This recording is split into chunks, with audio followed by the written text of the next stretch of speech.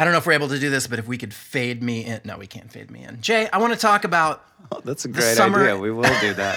Thank you. I love that. Maybe you can fade in Spartacus. I'll fade in Spartacus. Yeah, that'll be great.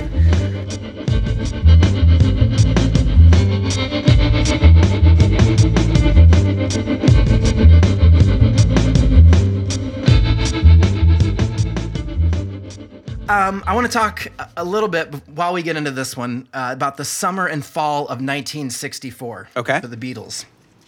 There's a website. It was incredible. I was able to find their touring schedule, their entire touring schedule the Beatles ever had, and it was at the peak at this point in their career. And I also want to talk about what they were, how they got through it. John and Paul were self-prescribed. Let's see, how did they put it? Hard Scotch and Coke men. Oh, so that was their drink of choice. They drank Scotch and Coke. So when you're hearing "She Loves You" and "I Want to Hold Your Hand," they're taking like uppers, taking speed, and they're drinking Scotch and Coke. So all those early songs have that kind of frenetic energy to them, if you will. So they would drink these Scotch and Cokes, take their speed, record all these songs, write all these songs, but something important happens to them while they're touring. Okay, so in January, they start recording songs for A Hard Day's Night. Okay. Right? They start Can't Buy Me Love, one of the first songs they recorded for that album. In February 1964, I think we all know what they did. They made their debut appearance here in America on The Ed Sullivan Show, one of the most popular television programs of all time. Yes. Let's see. In March, they filmed the movie A Hard Day's Night. So they go directly they played a show in Washington, D.C. They did The Ed Sullivan Show. Did a couple dates, did the Ed Sullivan Show again, went back home, started filming A Hard Day's Night. In June, they embark on a huge world tour that takes them to Denmark, Hong Kong, Australia, New Zealand. They lose Ringo for part of that tour. He gets sick, and they have our favorite Beatle fill in for him, Jimmy Nicol. Jimmy Nicol. Not a great Beatle. Probably my least favorite Beatle, Jimmy Nicol. Check this out, Jay. In August, after this tour, where they're touring the world, August 11th, they start recording Beatles for Sale. August 19th, they start their U.S. tour. Okay, now this was insane, their tour. They like every day for a month, they were on tour across the U.S.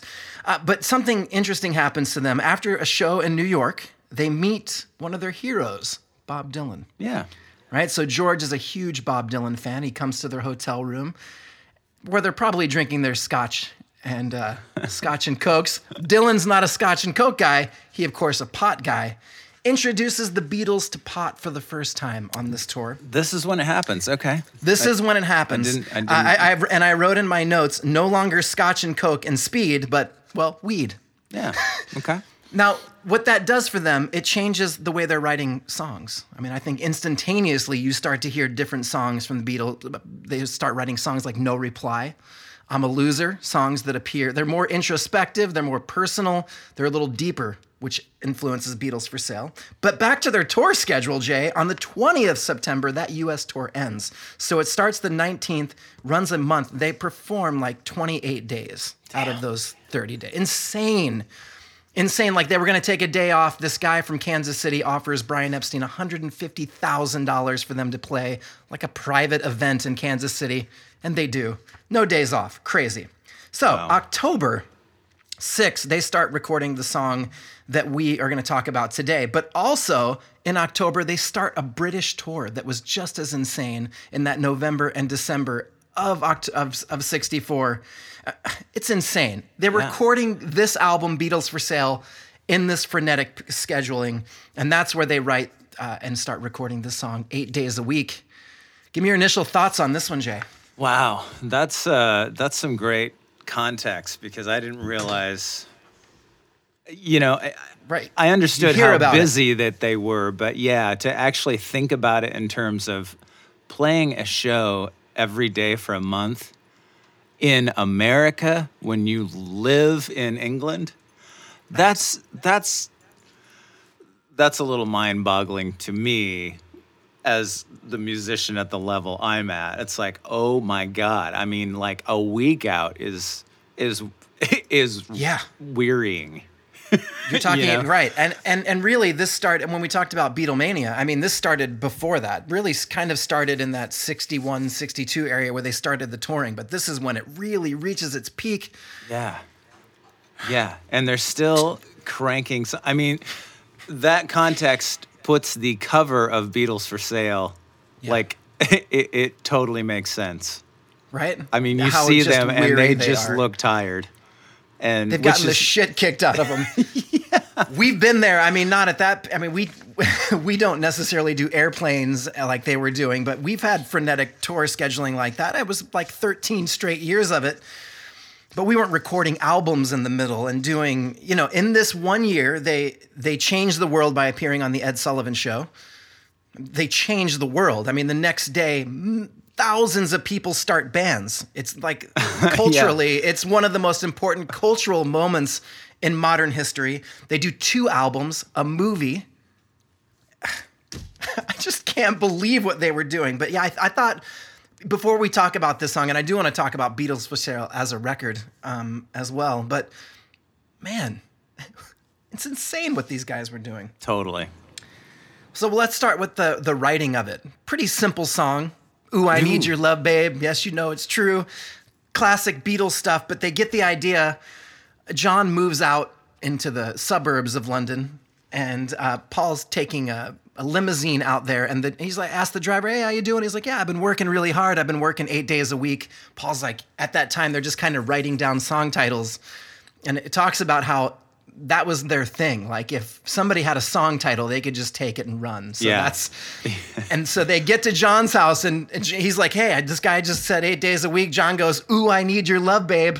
And they're off. Yeah. But not great lyrics, but fun. Certainly fun. Yeah, not great lyrics, but I think it was said that they probably written at the piano, just based on the progressions of it. So yeah, pretty cool. John's not a fan of this one either. Not a fan of most of his songs. Definitely not a fan of this one. And evidently the Beatles probably weren't either because they'd never played it live. Right? Yeah. And when I'm hearing it, I'm thinking to myself, I'm like, Paul is what a great pop songwriter. When you hear this song, you see people dancing. Maybe that's our personal experience because we play this one a ton. But when you hear that walking bass line and the clapping, it just seems like a live song, like a song that they're like, damn, this is going to be great live. Yeah. And they never play it live. I know, yeah. I didn't realize that. I was looking at, I'm trying to get the photo of it. I was looking, I didn't realize that they never played it live. They mimed to it on Thank Your Lucky Stars. It was like their final appearance on Thank Your Lucky Stars. But and that's the only time you ever really get it. They didn't do it on live at the BBC, which they were doing extensively at that time. Yeah, crazy. It is crazy. Yeah, I had no idea. One of the reviews that I read talked about how this song had brilliant simplicity, and I think that's really where the genius of this song lies. It's a very simple song, but they do really cool things with it. Totally. Which takes us into the recording, which because of the anthology, we have a great. This is the first song the Beatles bring into the studio that's not finished. Right. At that point, they were bringing in these fully realized songs, and they kind of bring this idea in, and it's cool because you can hear them messing with it. So if you have never listened to the anthology, I know we have some younger listeners out there. You gotta listen to the anthology. That's really what I was a huge Beatles fan until that point, obviously, but when that anthology came out, like to hear them working on things and hear them be human. Yeah. It's crazy. And this one stuck out to me. Like I might not have been a huge fan of 8 Days a Week before that, but hearing that ooh. Yeah, it's so cool. I love that. And then they have the descending lines and they bring it back. It's just really cool to hear them working on it. Totally. So let's talk about what they were playing, because this is classic Beatles gear in this one. Right. John on the J160. J160 for sure, yeah. Paul on the Hofner, obviously. Of course, yeah. George on that Ricky 12, baby. Only in the intro and the outro. Yeah. Oh, and those were tagged on at the end of the recording, right? Right. Like they can't, because they were struggling. I mean, John says it. We struggled to record it and we struggled to make it into a song. It was Paul's initial effort, but I think we both worked on it, but it was lousy anyway. But yeah, so they had, and we hear the initial, what they get to that first day on the anthology, which, yeah, like you said, it's so cool that we get to sort of pull back the curtain and see how they worked. Yeah. But yeah, they supposedly Norman Smith had the idea of the fade in. But it's an overdub, and George switches guitars to his beloved at that point Rickenbacker 12-string, and they do it's the same chords as, but they do a triplet thing and with the pedal point, and it's super cool. Paul's bass in that intro, just throughout. I mean, that cool walking thing throughout. Paul's great in this. I mean, I understand why they might not have liked it at the time, but I do think this song is aged pretty damn well. It's a cool one. So, George, what does he play during the verses? Is he playing the Gretsch? It's one of the Gretches. I can't tell if it's the tenny or the country gentleman, but yeah, because he was kind of using both at that point. Mostly the Tennessean, but there's a few country gentleman songs on Beatles for Sale. So yeah, that's what he uses throughout the body of the song. Yeah. So effective, the way, I mean, he lays, the brilliant simplicity kind of comes back again through George in that song, and really all through this record, which again, I do want to take a deep dive on Beatles for Sale. But he's real tasty in it, George. Yeah. I mean, you hear, like we've talked before about his sort of Chet Atkins influence and Carl Perkins, and yeah, he's playing these cool little kind of chop. I mean, Steve, it's almost Steve Cropper really is what it reminds me of. It's very like he's doing these, 2 and 3 note chords that with a 7 sometimes, and it's super cool. Ringo, check this out, Jay, playing the Ludwig Oyster Black Pearl Super Classic drum kit. Oh, I'm glad you knew. I'm glad you knew that because he had the drum kit that he played. Anyway, drummers know what I'm talking about. I found a site that had some stuff. I'm not going to go deep. I'm not going to act like I know what I'm talking about on that one. It's cool, though. It's a cool looking kit. Man, if I was going to buy a drum kit, that'd be the one I'd want. That is the dream kit, right? Like, this is... The recording of it from George Martin, it's pretty standard. It doesn't seem like, other than the fade in, which is the first time that's ever used on a pop song, no big deal. Yeah, so somebody referenced in my reading Chuck Berry's Downbound Train. Oh.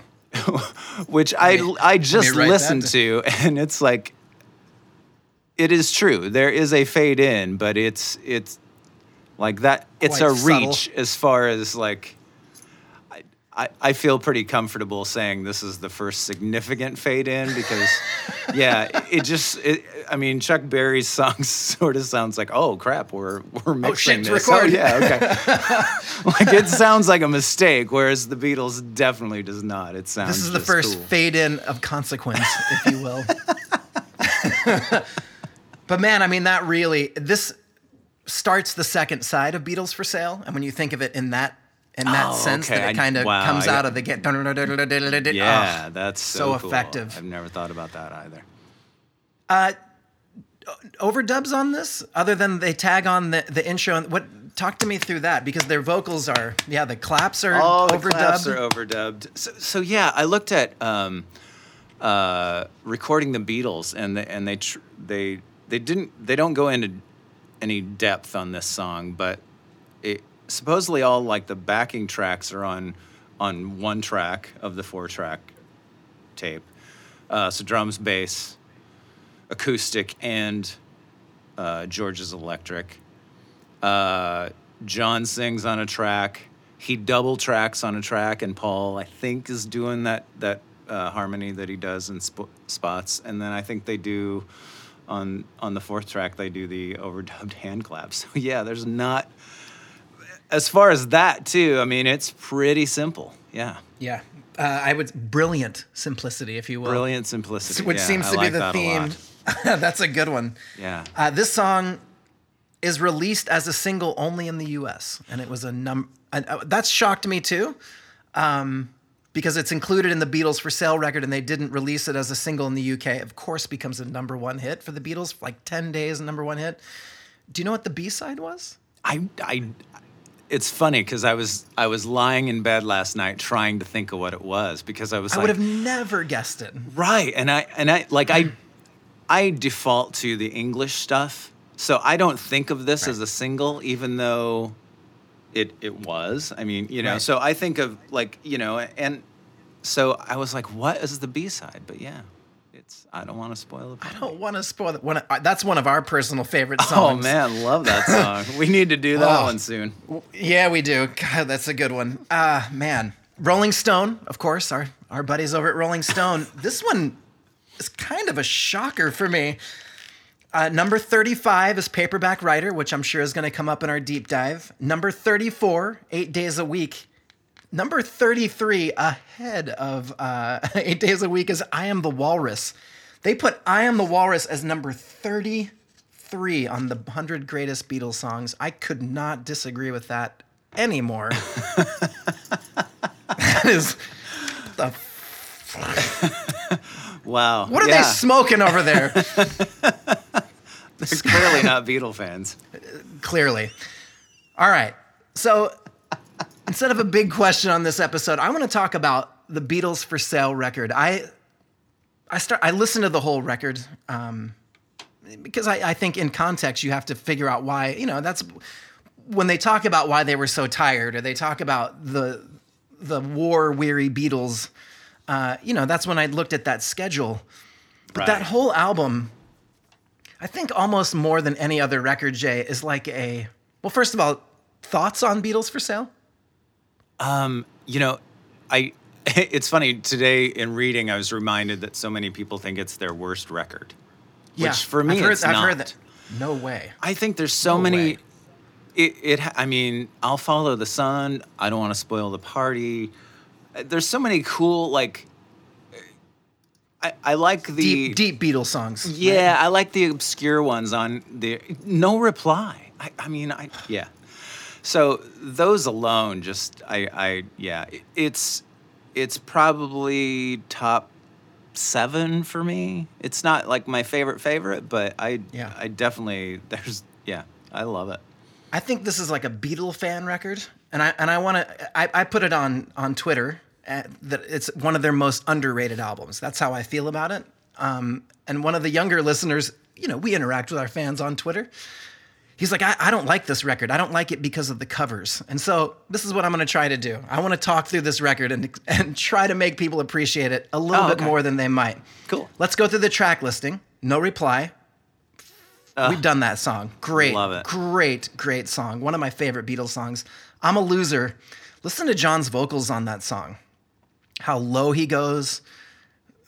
It's like a predecessor. That song could definitely be on Rubber Soul, without a doubt. He just sounds so great. Babies in Black, Jay.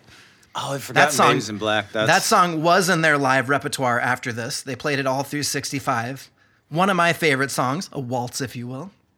Rock and Roll Music, which I'm going to come back to. I'll Follow the Sun, one of our favorite Beatles songs. Mr. Moonlight. Kansas City, Hey, Hey, Hey. 8 Days a Week. Words of Love. Honey, Don't. Oh, Jay. Every Little Thing. Yeah, Maybe one of the best deep Beatle cuts. I Don't Want to Spoil the Party, and one that we love. What You're Doing. Oh, If you don't know that.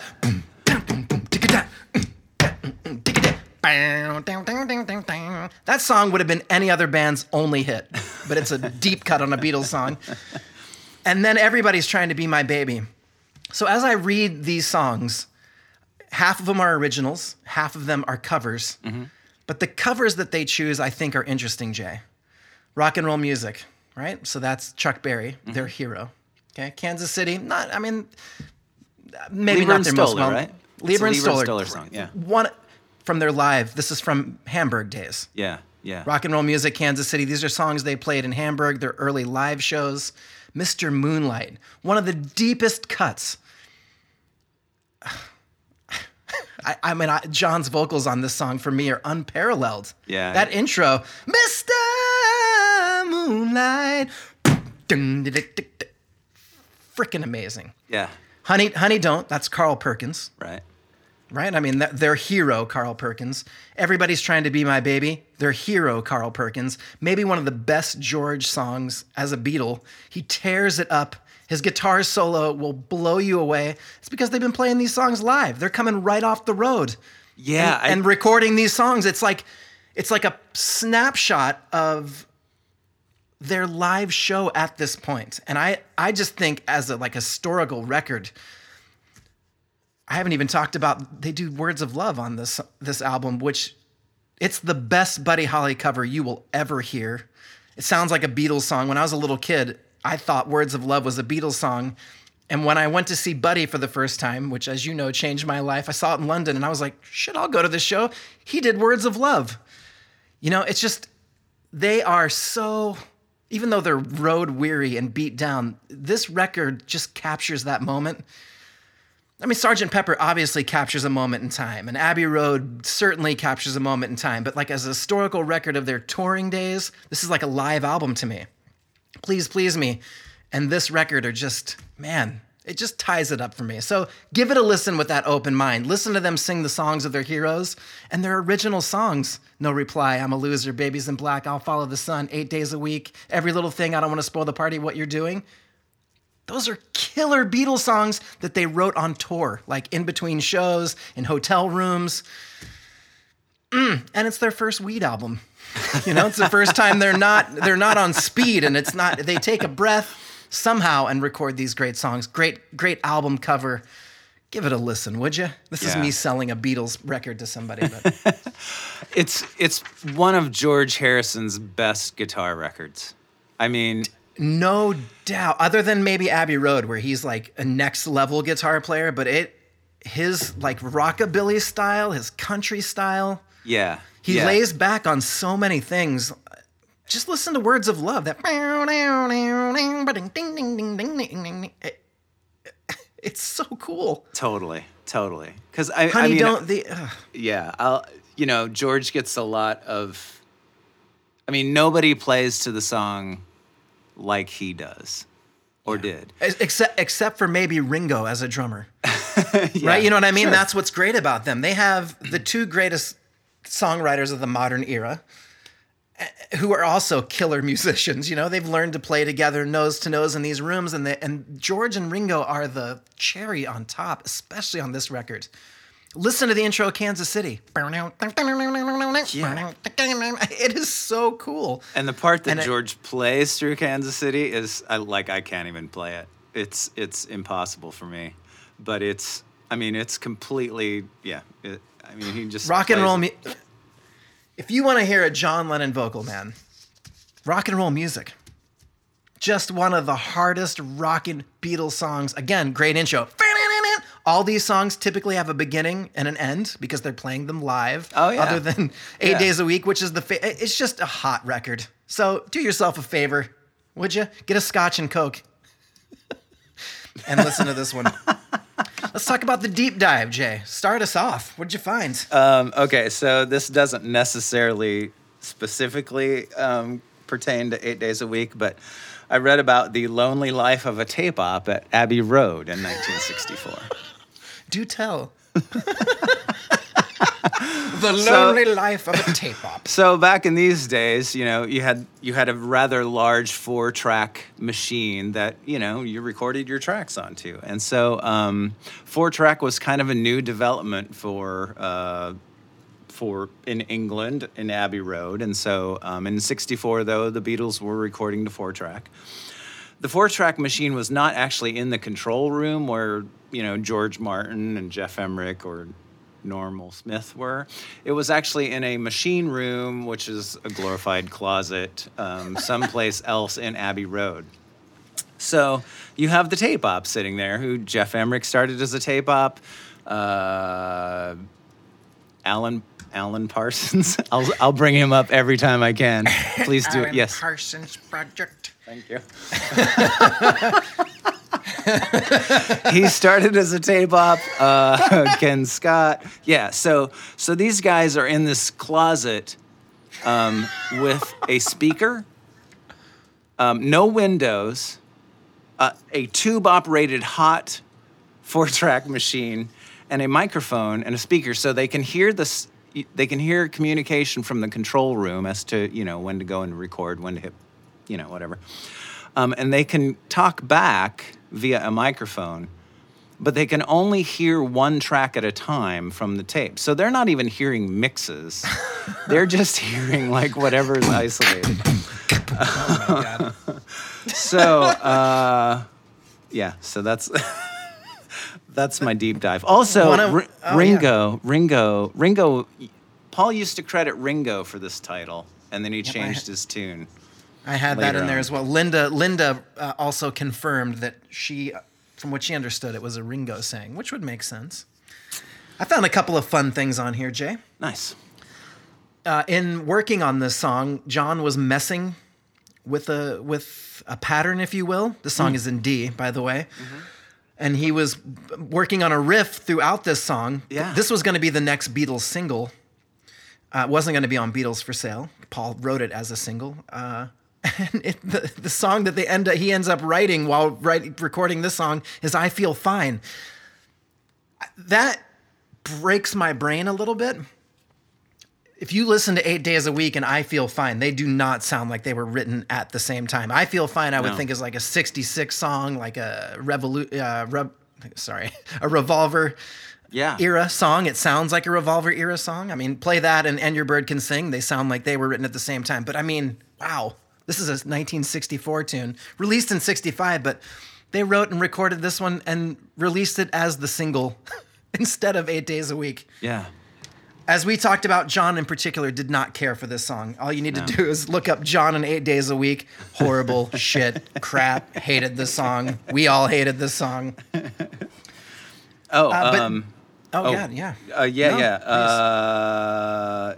Originally, the Bird song 8 Miles High was going to be called 6 Miles High, because 6 Miles High is closer to the actual flight. What an airplane flies. What an airplane flies at. But Gene Clark said to McGuinn, 8's more poetic. I mean, just listen to 8 Days a Week. I thought that was pretty cool. There you go. I love that. I saw that as well. Let's see.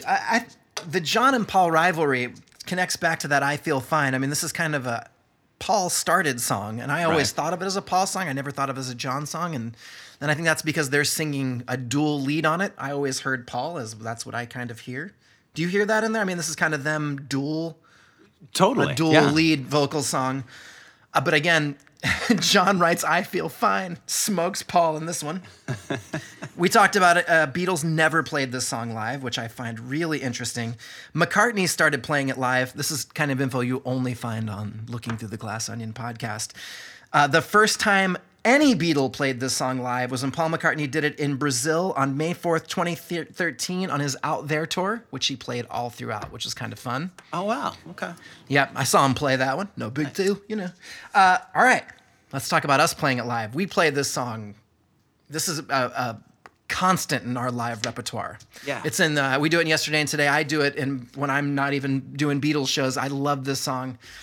Talk about playing it live, bud. Okay, well, first, a couple of things, and I forgot about this. So the hand claps. I was listening to the hand clap because I have an isolation of this, and I was listening to the hand claps. And in the first bridge, somebody fucks up. They go long, like there's an extra clap, and then like just randomly in the middle of the bridge there's a clap, right? And so then it reminded me of trying to clap to Here Comes the Sun in the studio. Do you remember that? I do remember that. There's footage out there. Yeah. Tom taking my hands and putting them together. Do people realize how hard it is to get 4 people clapping the same way at the same time? It's not easy. Right, but that's what's so impressive. Besides those 2 little F-ups, like it's amazing. Like they are great hand clappers. I'm putting that for the notes. The Beatles are the best hand clappers. I mean, it goes with, they're also, it goes with our as we've talked show, about, like intros and outros. They're a great intro band. They're a great outro band. Great hand clappers. But my favorite thing about playing this song live, actually, it's hard for me to play live because of, like, they do a lot of, like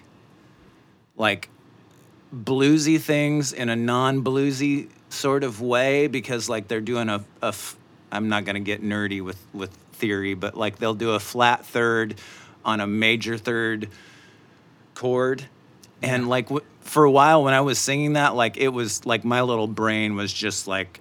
It was very hard on my little musical brain to sing and play this at the same time because it's hard for me to sing a flat third when I'm playing a major chord underneath it. Anyway, so that was kind of weird. My favorite thing about playing this song live is when you get the crowd to do the Queen thing. Yeah. And I'll let you expand upon that. Well, I was thinking about that. That's my favorite part. I have two favorite parts. I'll get to the hand claps. But on the bridge, there were so many years where we didn't have teleprompter, and I would have to look at you for the changes.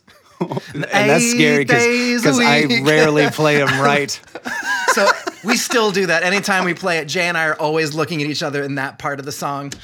Oh yeah, and there's a lot of like I don't know if the volume pedal has arrived in Beatledom yet, but in listening this morning, like through that bridge section, George is either like playing his volume knob or he's got the volume pedal because there's a lot of swells through there, which I'd never heard before.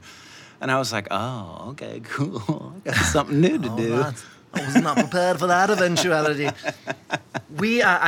As I'm doing this, I'm looking at my my wall here, and we have the South Bend Tribune weekend, Jay, from January 9th, 2009. That's nice. When we toured there, and that's where the hand clap started. I don't know if you remember. Was that. it really? Okay, cool. Yeah, we because we had played 8 days a week a lot at that point. And I would always try to get the people clapping, and they weren't doing it. I don't know what it was with the South Bend crowd. They took their time and the little things, and I stopped the song in the middle, and I was like, all right, now I'm gonna go hold me, and you guys are gonna go, and they still couldn't do it, and I jumped on a speaker. I don't know if you remember this, and it's like, I'm gonna be Freddie Mercury, like, all we hear is Radio Gaga, and they all did it, and they all put their hands up, and then we had them all clapping, and so then we started the song over, and I was like, hold me, and they Radio Gaga'd it, and that has been a part of our show always since, and I've never had to explain it to an audience again. So if you ever see me with the Rickenbacker, the red Rickenbacker around my waist, holding my pick between my index and middle finger, like this, you see it, you know that look. And I've got my hands out, we're definitely playing 8 days a week. Because I'm getting the hold me. It's so great. Many great memories of playing this song. This is a song that we played. My last real live show where people weren't socially distanced was March 13th, 2020 on a cruise ship. And we put this in because nice. I just had to play this song. So it was a part of that repertoire. Anyway, love playing it live. Jay, opening the Waterloo. We still don't have sponsors for this show, but our Rate the Song is sponsored by Waterloo today. They don't know it, but I'm just telling them they are. Thank you, So Waterloo. Jay, we've looked through the glass onion. We've peeled all the layers back. We faded in, we faded out. We talked hand claps. We talked Rolling Stone. We talked it was a #1 hit. We know what the B-side is now. But now it's time to rate it, Jay. We know John hated this song. Beatles probably didn't love it.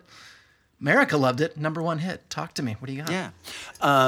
I love playing this song live. It is sort of tricky for me. I always have to remember that even though most of it is in D, there's a couple of chords that aren't in D. And you know, you'd think by now I'd know that, but no, I don't. I still have to concentrate. Those little major 7 chords are hard. I'm going to give it an 8.2. Excellent. Great glass onion rating from you, Jay. I'm going a little lower, not because I don't like this song. It's not my favorite song on Beatles for Sale. And I do think I Feel Fine would be a much higher rated song, but I do love it. Like getting to see Paul McCartney do it live was really cool. I'm going to give it a 6.3, just because it was kind of a throwaway song, but even the Beatles throwaway songs are still in the you gotta listen to it range. Right. I think in the context of Beatles for Sale, though, this song is really great. Starts the second side and kind of kicks off the second part of the Beatles' career. This song could have been on Help, for sure. Yeah. You know, it's a good one. I'm so glad we got to talk about it. Hey, Jay. Hold me. Love me. Hold me. Love me. I ain't got nothing but love. Here, clap with me, see if we can do it. Let's sing it. I ain't got nothing but hey. We'll see how well Zoom syncs up. I mean, they say you can't record over Zoom. We may just have done that. Man. We made a little promo video, and we're going to record an album on... No. Excellent. Jay, it's been great talking this song with you. It's your choice, next song. If you haven't thought of what it is, do you have it off the top of your head? Well, I think we just got a request from Perth, Australia for why don't we do it in the road? Let's do it. Good eye, mate! Good eye! We're going to put another shrimp on the babby. I'm not sorry. If I offended any Australians, it's okay. You guys have the McGuigan wine. I got people out there. Okay. I got people in Australia. Listen, all right? I ain't from New York either, all right? I'm not a Beatle either. I'm just going through the repertoire. Somebody followed me on Twitter, and they're like, shit, I thought I was following Barry McGuigan. It's like, no, I'm not the boxer. I'm just 3 letters off. Anyway, I'm at Billy McGuigan on, let's see, Instagram, Twitter. I'm on Facebook, but Facebook, hasn't done so well in America. Jay's out there as well. You might have to look a little harder to find him. He's in and out of the social media, but if you have a message for Jay, we'll get it to him. Don't worry. So thank you so much for listening out there. And if you have any opinions on this, just go to my Twitter or Instagram and let me know. And we always talk about it. If you review us in a positive way, we'll put it out there. But as far as I know, nobody dislikes us. So, yet. So why don't we just do it in the road? All right. Let's do it next. All right, that sounds good. I'm looking forward to that one. All right, I'm Billy McGuigan. That's Jay Hansen. We're going to slow fade out.